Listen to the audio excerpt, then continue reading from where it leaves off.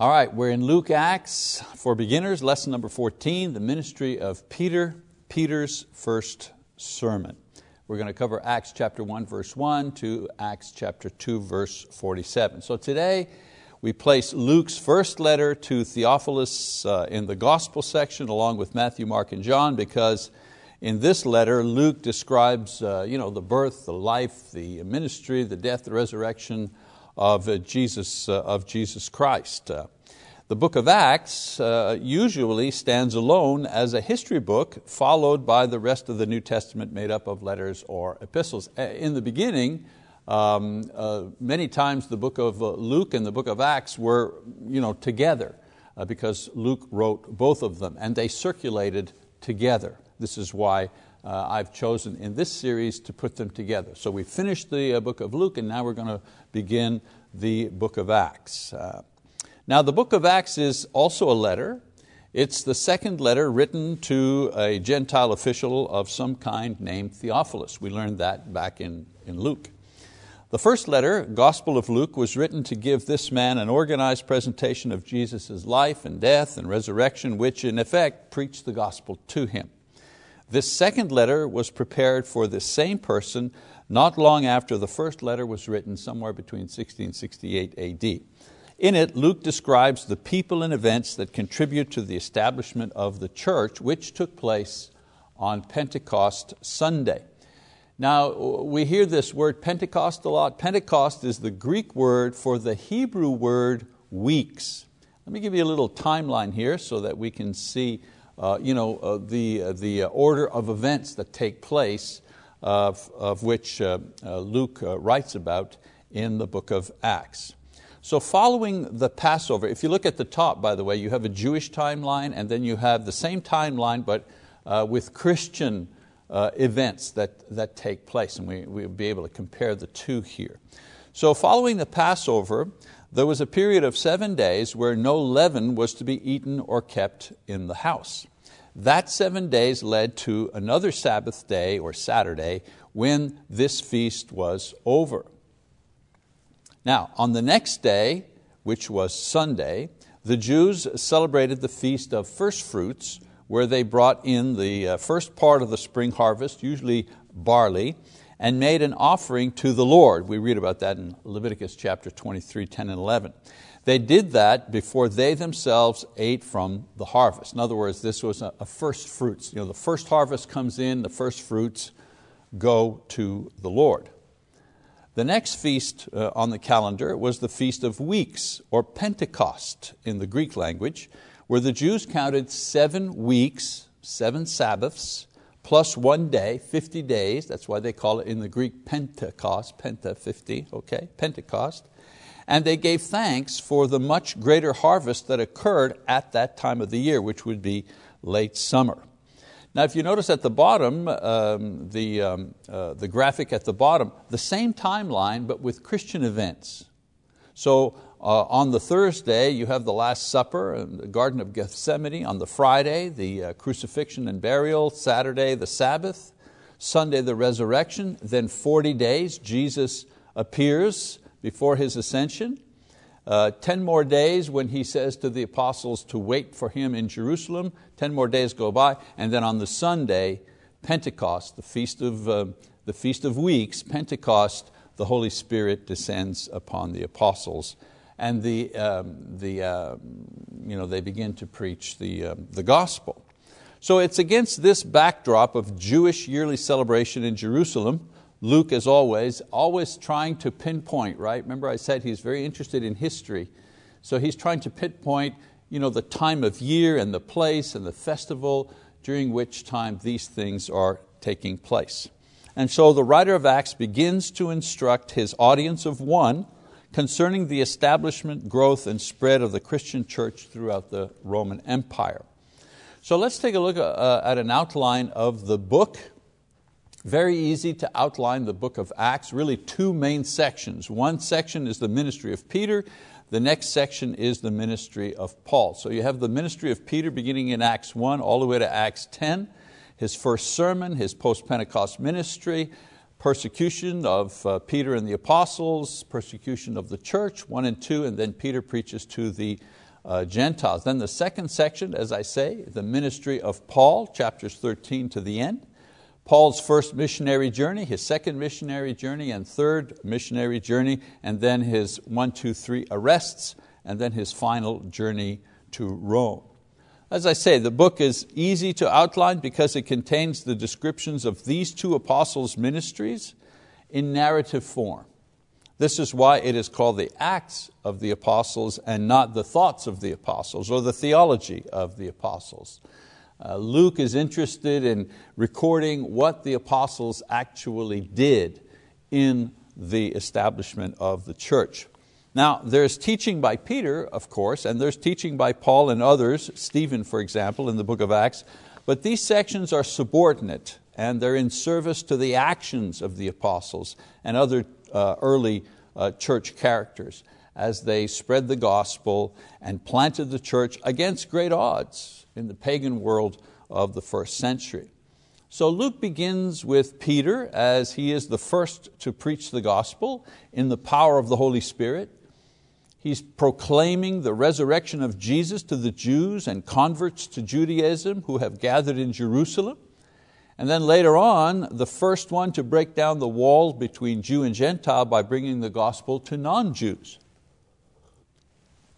So the story that Luke tells moves on seamlessly to describe the dynamic conversion of the most unlikely apostle, Saul of Tarsus, who was a Jewish Pharisee bent on destroying this wayward sect of Judaism that worshiped Jesus as the divine Messiah. Because at the beginning, Christianity was simply seen as a sect, a branch of Judaism. And as far as Saul of Tarsus was concerned, it was a branch, it was a sect that needed to be wiped out because it was dangerous, it was blasphemous, it was against the Scriptures. So Luke uses up the rest of his book detailing the incredible ministry of Saul, who then becomes Paul the apostle, as he takes the gospel beyond Judea and Samaria to every corner of the Roman Empire and beyond. So let's begin with Peter at the very beginning, Acts chapter 1. Look at his sermon. So Luke begins, he says, "The first account I composed, Theophilus." And we'll just stop there. Interesting right away to note something. Note in verse 1 where Luke refers to his reader by his name, Theophilus, and not his title, Most Excellent Theophilus, as he had done in the book of Luke. This suggests that this man had been converted since the writing of Luke's first letter. It would have been highly improper to do so in that society. Now, in that society, just to call a high official by his first name would have been improper. So in the same way, it would have been unusual for Luke to use a title when addressing a brother in Christ, because these things were set aside when Christians were talking to one another. And so for this reason, we think that Theophilus had been converted. In between the two letters there, he became a Christian. So let's keep reading.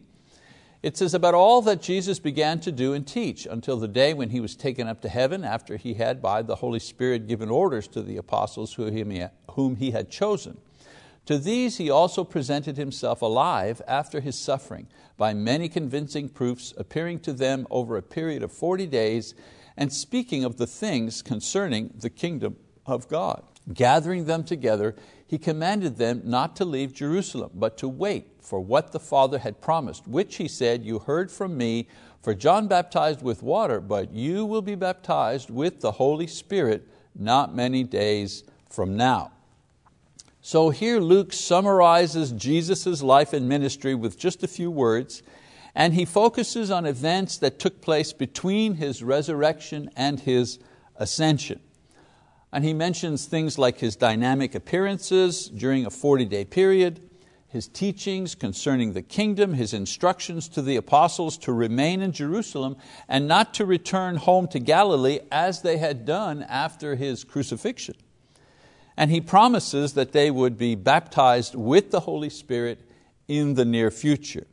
Now, there's often confusion about the nature of what Jesus is referring to here. So let us briefly review the topic of the baptism of the Holy Spirit. Let's begin by establishing and reviewing some terms that will help us understand this idea of baptism with the Holy Spirit. First term I want to mention is the term empower. Empower. This is where the Holy Spirit enables or empowers someone to perform something, to do something. For example, to perform great and complex tasks. We read in Exodus 31, verses 1 to 5, we read the following.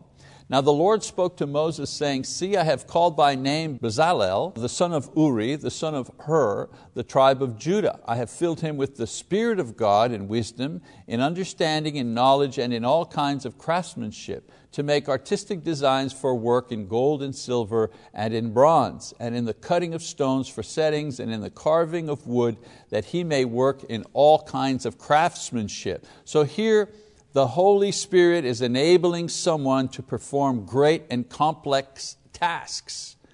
So in this case, it would be craftsmanship necessary to build the tabernacle in the desert.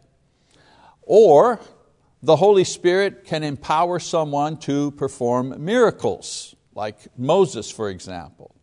Or the Holy Spirit empowers someone to see visions or to speak from God. Another example of this, 2 Chronicles. Now the Spirit of God came on Azariah. There's the Spirit of God coming on Azariah, the son of Oded.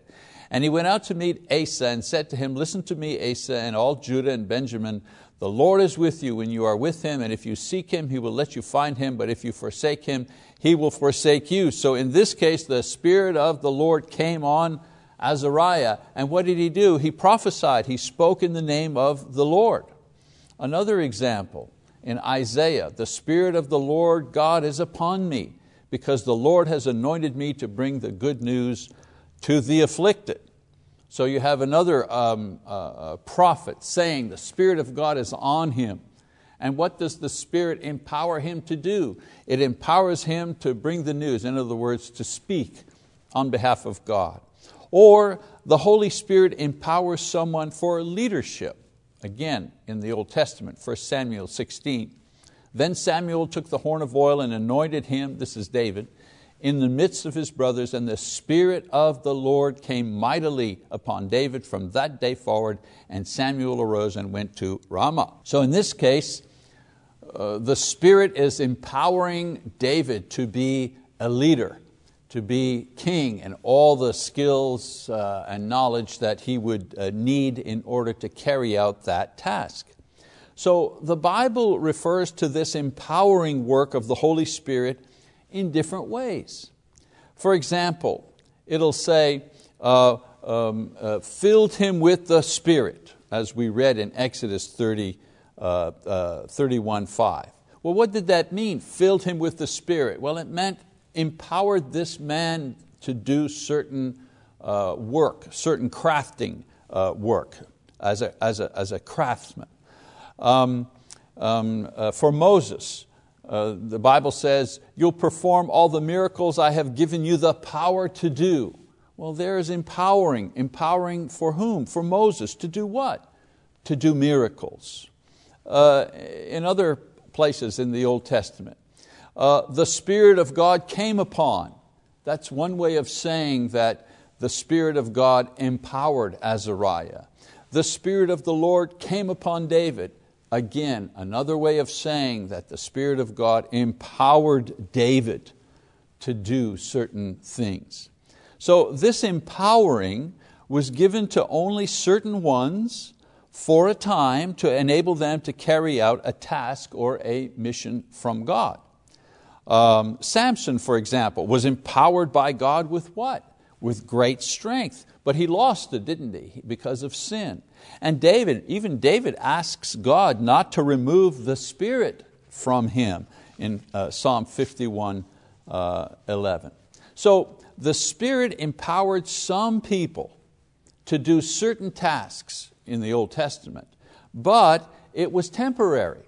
In other words, it was only certain people, and it was only for a certain amount of time. Okay? Now, the great promise of the Old Testament was that when the Messiah would come, He would usher in a time when all of God's people would have a portion of the Holy Spirit, not only a few like the prophets and the judges and the kings. This is where Joel's prophecy comes in. Joel writes, "It will come about after this that I will pour out my Spirit on all mankind, and your sons and daughters will prophesy, your old men will dream dreams, your young men will see visions. Even on the male and female servants I will pour out my Spirit in those days." And so here Joel is talking about the time in the future when the Messiah would come, and some of the things that would accompany the coming of the Messiah. And so the promise of the Spirit was going to be different somehow. Everyone would have it, not just a few. Both men and women, as well as old and young, would know and speak God's word and see the vision of heaven described there, not just the prophets. The Spirit would always be with you. He even says slaves and servants, they would have, from the lowest to the highest, men, women, everyone would have the Spirit. So this measure of the Spirit that he's talking about would not be empowerment, it would be called indwelling. Okay? So you have two. You have empowerment, the ability to do certain things, and you have indwelling. For indwelling, the Holy Spirit is living within the believer, not simply enabling him to do or see or say something in service to God, but existing within a person in order to transform that individual into the image of Christ. So empowering enabled certain people to do great things, and the Old Testament is filled with stories of what these people did in service to God. Moses and Joshua and David and the prophets, as well as a few apostles and individuals in the early church for a short time, all were empowered with the ability to do certain things by God. Indwelling, on the other hand, enabled people to become Christ-like, to become living sacrifices, to become eternal beings. Paul describes in detail what the indwelling Spirit does for the Christian. And if you want to read that, read Romans chapter 8 and you'll see all the things that the indwelling Spirit does for the Christian. Now, the term indwelling is also referred to in different ways, or actually the gift of indwelling is also referred to in different ways. For example, receive the Holy Spirit. There's a term that is referring to the indwelling of the Holy Spirit. For example, in John chapter 20, verse 22, Jesus is giving the indwelling of the Holy Spirit to His apostles, it says, and when He, that means Jesus, and when He had said this, He breathed on them and said to them, receive the Holy Spirit. So what did they get there? Empowering? Well, it couldn't be empowering because they could not yet speak in tongues. This ability only came on Pentecost Sunday. No, what they received here was the indwelling. In another passage of Scripture, another term rather, is receive the gift of the Holy Spirit. Again, it's a different term, but it's referring to the same thing, this time referring to the indwelling. In Acts chapter 2, verse 38, which we'll read a little later on, but I want to refer to it now, Peter said to them, repent and let each of you be baptized in the name of Jesus Christ for the forgiveness of your sins, and you will receive the gift of the Holy Spirit. So what did they get here, these people? What did they get? It can't be empowering because none of the 3,000 people who were baptized on that day exhibited any miraculous powers. So the confusion between the two occurs because at times the Bible uses the same term when referring to both empowering or indwelling. And only the context in which the term is used dictates the meaning. And so that term, baptized with the Holy Spirit, this brings us back to Acts chapter 1, verse 5. Remember, we just read that a little while ago. Jesus is talking to His apostles. He says, "For John baptized with water, but you will be baptized with the Holy Spirit not many days from now." Okay, the question is, which baptism is that?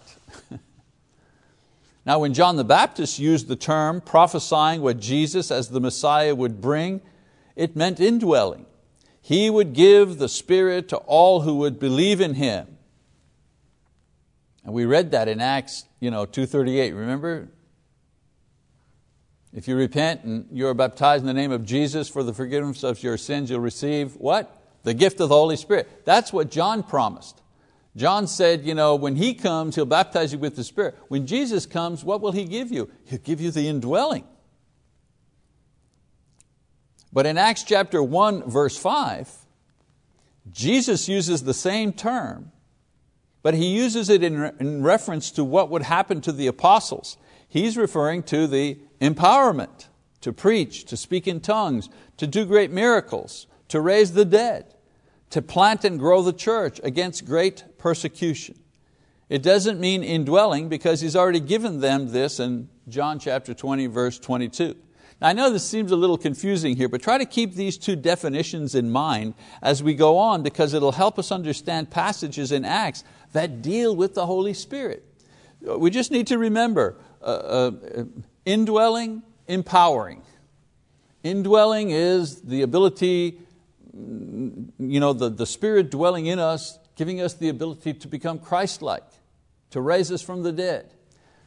Empowerment is the ability to do miracles or to do works or certain types of service in the name of the Lord.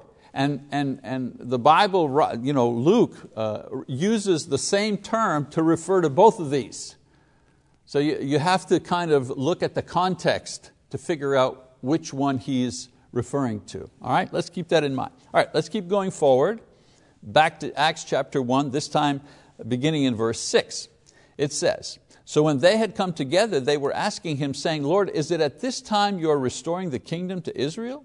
He said to them, 'It is not for you to know times or epochs which the Father has fixed by His own authority. But you will receive power when the Holy Spirit has come upon you.'" See, He's talking about the Holy Spirit coming upon them. And He says, "And you shall be my witnesses both in Jerusalem and in all Judea and Samaria and even to the remotest parts of the earth." So here their question about the restoration of the kingdom shows that they're still under the false notion of some kind of glorious restoration of the Jewish state and their place in it. And Jesus doesn't even bother to point out their error. Instead, He does two other things. Number one, He states that the knowledge of when the end of the Jewish kingdom and the end of the world, for that matter, is beyond man's grasp. Only God knows when these things are going to happen, so stop speculating. It's as if He said, "Yeah, I hear you, but I don't even want to talk about that.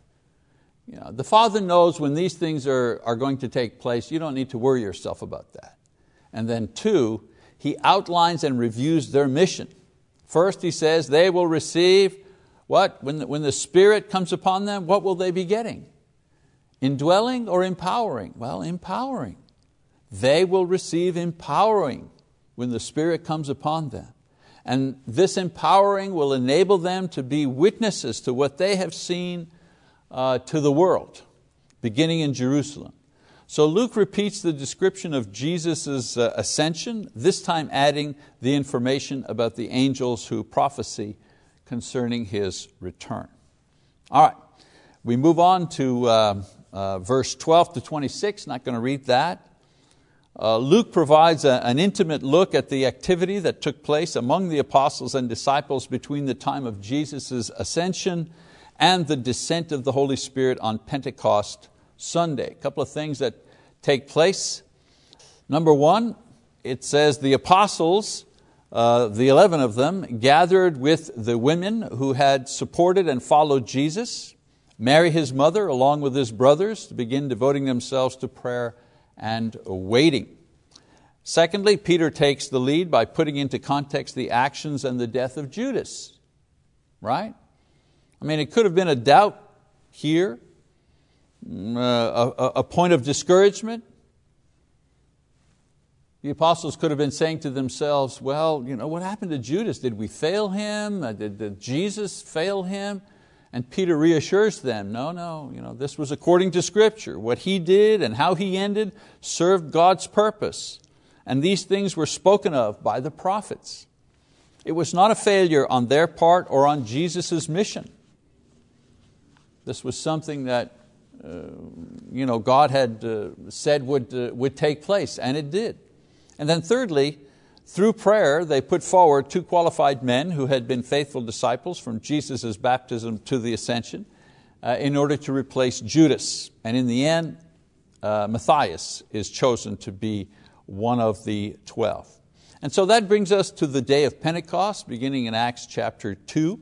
So let's read Acts chapter 2, the first couple of verses, all the way to verse 8. It says, when the day of Pentecost had come, they were all together in one place, and suddenly there came from heaven a noise like a violent rushing wind, and it filled the whole house where they were sitting.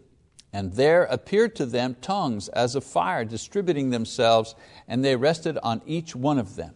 And they were filled with the Holy Spirit, and began to speak with other tongues. Whoa, I want to stop there. Filled with the Holy Spirit, speaking with other tongues. There's the empowerment, and there's the witness of the empowerment. Okay? So, they began to speak with other tongues as the Spirit was giving them utterance. Now there were Jews living in Jerusalem, devout men from every nation under heaven. And when this sound occurred, the crowd came together and were bewildered, because each one of them was hearing them speak in his own language.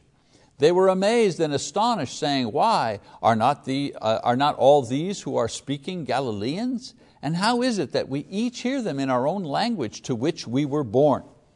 So they were filled with the Holy Spirit, meaning that they received empowerment. And the visible signs of this were the tongues of fire appearing over their heads, and the sudden empowerment to speak languages that were previously unknown to them. I mean, they were from Galilee, and they spoke Aramaic in their daily lives, Hebrew in their religious practices, but did not know any other languages. So Pentecost, it was an important feast for all Jews, and proselytes to Judaism from all over the world would come to Jerusalem for this event. So Luke records over a dozen language groups gathered, and each heard the apostles speaking in their own native language. Now I mention this because there is the effort by charismatic groups to claim that they have reproduced this miracle in the modern age. However, the sounds that they make, which they claim are tongues, are unintelligible and make no sense.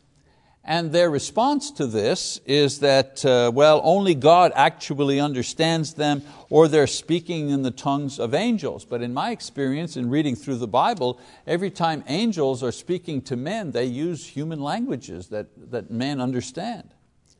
This, of course, is contrary. This claim of having reproduced this miracle in the modern era, this is contrary to the grammar and to the context of the passage.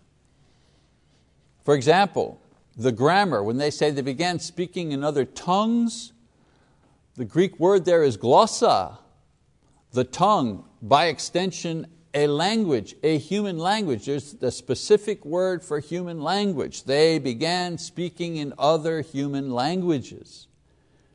So grammatically, the claim that they have reproduced what was at Pentecost is incorrect, because the Bible says what the apostles were doing were actually speaking in human languages that they had not themselves learned. And the context also.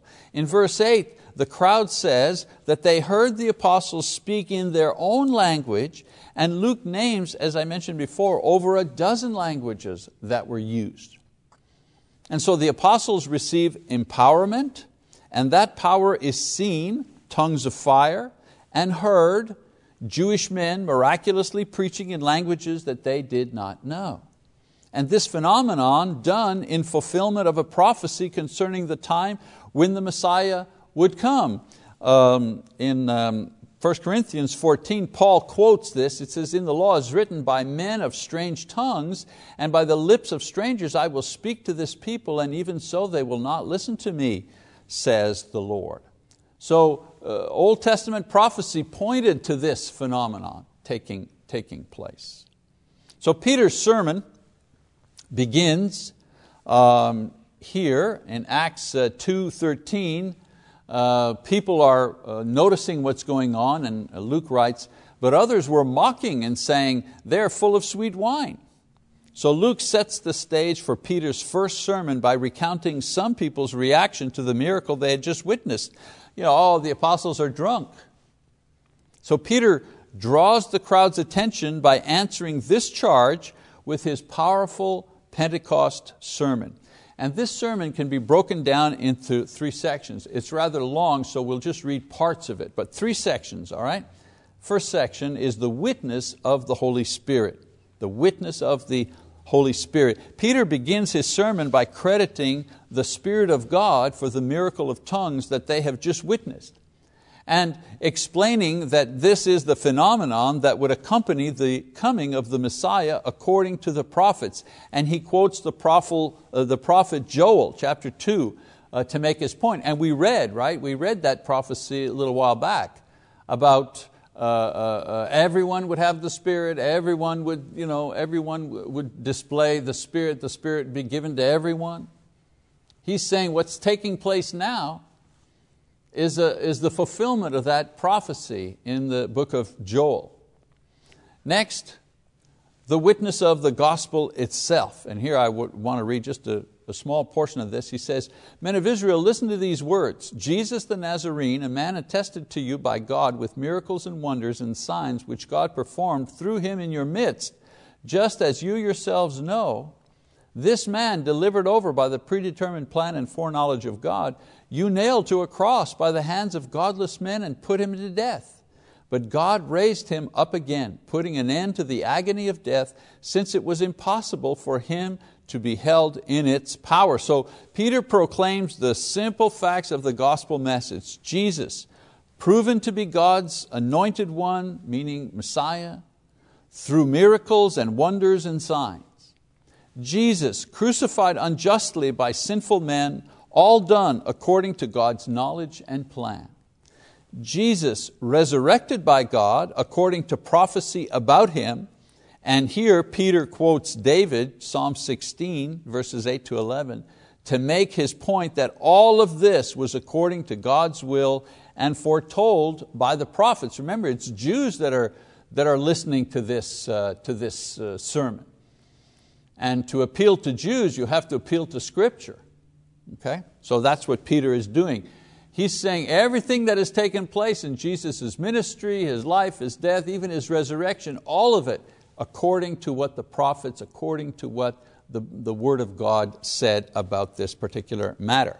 So let's read a little further down on his lesson, the climax of his lesson. He says, "Brethren, I may confidently say to you regarding the patriarch David, that he both died and was buried, and his tomb is with us to this day.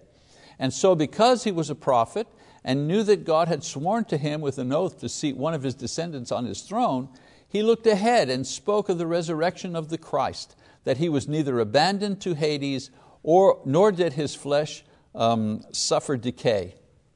This Jesus God raised up again, to which we are all witnesses. Therefore, having been exalted to the right hand of God, and having received from the Father the promise of the Holy Spirit, He has poured forth this which you both see and hear. For it was not David who was ascended into heaven, but he himself says, the Lord said to my Lord, sit at my right hand until I make your enemies a footstool for your feet. Therefore, let all the house of Israel know for certain that God has made Him both Lord and Christ, this Jesus whom you crucified." So Peter fortifies his gospel message with a deeper explanation concerning the resurrection, for this was a new element. I mean, they understood the idea of substitutionary death as atonement for sin. I mean, they had killed 1 million plus animals throughout their history in sacrifice to bring home the lesson that sin causes death, and a death is required to atone for sin. So they understood that idea. Somebody had to die for sin. However, the idea, not to mention the possibility of resurrection, this was something new. After all, none of the animals that they had sacrificed over the centuries ever came back to life.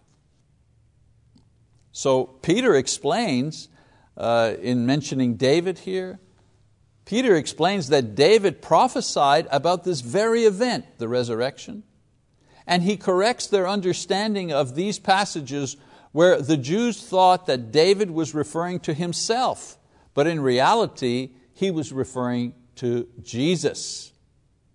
So in Psalm 6, 8-11, where David speaks to the promise of his resurrection, Peter says, this actually points to Christ, who will make David's resurrection possible with his own. David has written, you will not allow my body to my flesh to decay. You won't permit me to remain in the grave. So everybody was thinking, oh, David's going to resurrect. Well, no. Peter corrects that idea.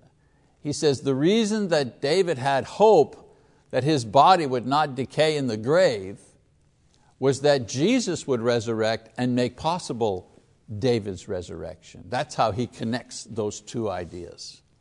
And then in Psalm 110:11, which Jews saw as a promise God made to David concerning his reign and power over his enemies, my Lord, the Lord said to my Lord, sit at my right hand. Jesus himself corrected them of this idea when he asked the Pharisees a question about this passage that they couldn't answer. If David calls him Lord, how is he his son? Matthew 22:45. Peter provides the answer in the passage. He provides the answer. He says, in this passage, the Father is talking to the Son, not David. He's talking to the Son, Jesus. And so God said to Jesus, sit at my right hand, which represents power, and I will make your enemies your footstool. You will win over the devil and death and unbelieving Jews through your resurrection. So he summarizes his argument with a damning conclusion. He says, this Jesus, anointed by God, spoken of by the prophets, witnessed by miracles, seen resurrected by us, ascended to heaven, and who has now sent the Holy Spirit to do what you have heard and seen in us today, this person has been declared Lord and Christ by God. Oh, and by the way, you killed him. You're responsible for his death. And so let's keep reading what happens. Now when they heard this, they were pierced to the heart and said to Peter and the rest of the apostles, brethren, what shall we do? Peter said to them, repent, and each of you be baptized in the name of Jesus Christ for the forgiveness of your sins, and you will receive the gift of the Holy Spirit. What are they going to be getting here? Well, we'll see in a minute, okay? It says, for this promise is for you and your children, and for all who are far off, as many as the Lord our God will call to Himself. And with many other words he solemnly testified and kept on exhorting them, saying, be saved from this perverse generation. So then those who had received His word were baptized, and on that day there were added about 3,000 souls. So those who accept or believe the witness of the Spirit and the message of the gospel, they respond. And Peter, according to the instructions given him and the other apostles, what instructions? Well, back in Matthew 28, Jesus came up and said, all authority has been given to me in heaven and on earth. Go therefore and make disciples of all nations to do what? Baptizing them in the name of the Father, Son, and the Holy Spirit. And in Mark 16, He said to them, go into all the world and preach the gospel to all creation. He who has believed and has been baptized shall be saved, but he who has disbelieved shall be condemned. So Peter, according to the instructions given to him and the other apostles by Jesus, which we read, Matthew 28, Mark 16, they tell the crowd how they are to obey the gospel. They express their faith in Jesus as Lord and Christ by repenting of their sins and being baptized. The word baptized means to immerse, being immersed in water. Someone says, well, where is the water? They're not near the Jordan here, river. Well, there was the pool of Siloam nearby in the temple complex, as well as a large water basin near the Pilgrim Gate. When I say a basin, I don't mean a basin you can carry, like a pool if you wish, where the pilgrims would clean themselves and purify themselves before they would enter the holy city of Jerusalem. So plenty of water around.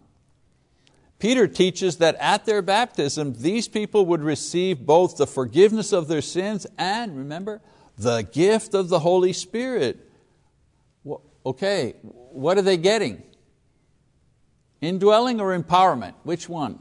Well, they're getting indwelling. How do we know? Because none of the 3,000 displayed any miraculous gifts. And there are always miraculous gifts that accompany the individual who is empowered by God. And you'll see as we work our way through Acts, others receive the Spirit. And we see cases of empowerment, if you wish. So it's good that we know the difference between what's going on, empowerment or indwelling. So 3,000 are baptized by the 12 on that day. And since that day, we continue to preach the same gospel with the same instructions to those who believe. And those who believe and repent are immersed in Jesus' name for forgiveness of sins. And what do they receive today? They receive the indwelling of the Holy Spirit at that moment. Okay, so I said 3 sections in Peter's sermon: witness of the Holy Spirit, witness of the gospel, then finally witness of the church. So let's keep reading. They were continually, they meaning the people who had just been baptized, they were continually devoting themselves to the apostles' teaching and to fellowship, to the breaking of bread and to prayer. Everyone kept feeling a sense of awe, and many wonders and signs were taking place through the apostles. Notice here, it didn't say many signs and wonders were taking place at the hands of the 3,000 that were baptized. No. It was taking place at the hands of the apostles. Why? They received the empowerment, not the other 3,000. Let's keep reading. And all those who had believed were together and had all things in common, and they began selling their property and possessions and were sharing them with all as anyone would have need. Day by day, continuing with one mind in the temple and breaking bread from house to house, they were taking their meals together with gladness and sincerity of heart, praising God and having favor with all the people. So Luke summarizes the early activity, the organization, and the enthusiasm of the first Christian church located in Jerusalem. Note carefully the outline of an inspired biblical pattern laid out for church ministry, organization, and growth in these few lines of Scripture. Now, if you look carefully, you will note 5 different ministry areas begin and develop, as well as the relationship between ministry and church growth just in this passage. And very quickly, I will show them to you. 5 biblical ministries. So we begin with evangelism. They were preaching the gospel to the lost and they were baptizing the repentant believers. That's the essence of the evangelism ministry. Next, the education ministry. It says they were continually devoting themselves to the apostles' teaching. And what did Jesus say to the apostles? Teach them to obey all things that I have commanded you. Okay, so that's the ministry of teaching God's word. Number 3, fellowship. And they were continually devoting themselves to the apostles' teaching, fellowship. Fellowship. They were integrating these new Christians into the body of Christ. That's fellowship. Number 4, worship. They were continually devoting themselves to the apostles' teaching, to fellowship, to the breaking of bread and prayer. That's worship. They were organizing the church for Christian worship, taking the Lord's Supper. And number 5, service. The church began to pool its resources in order to care for the needs of the brethren and the needs of the community. And there you have it. Those are the 5 biblical ministries. Anything you do in church work fits within one of these ministry areas. Now, Luke doesn't provide details on how all of this was done, only a brief overall sketch of the early church's 5 areas of ministry. In the final verse of this section, the inspired writer reveals the biblical approach to church growth. Look at this. It says, "And the Lord was adding to their number day by day those who were being saved." So when you take the entire section together, you see that when the church is active in preaching to the lost, teaching the saved, practicing fellowship and worship and service, while the church is doing these things, Jesus adds to His body, the church. In other words, when the church ministers, the Lord adds to its numbers. All right, a couple of lessons that come from this introductory material here, a couple of lessons that we can draw. First lesson, I would suggest that we pray while we wait. The apostles remained in prayer while they waited for the Spirit, and this kept them focused and ready for the time that they would be empowered. Waiting on the Lord is not a passive thing. We need to be doing positive, productive type of waiting. And this kind of waiting needs to be accompanied by prayer and worship and service to keep us focused, to keep us from foolish complaining or giving up prematurely. Lesson number 2. Some people just don't get it, and some people just don't want to get it. 3,000 were baptized on Pentecost Sunday, but there were more than 3,000 people who were actually there. And so in the face of disbelief and rejection from people who understand the gospel but who just don't care, do what Peter did. It says here, he kept on exhorting them, verse 40. So keep proclaiming the message, keep telling the message. Somebody will eventually respond.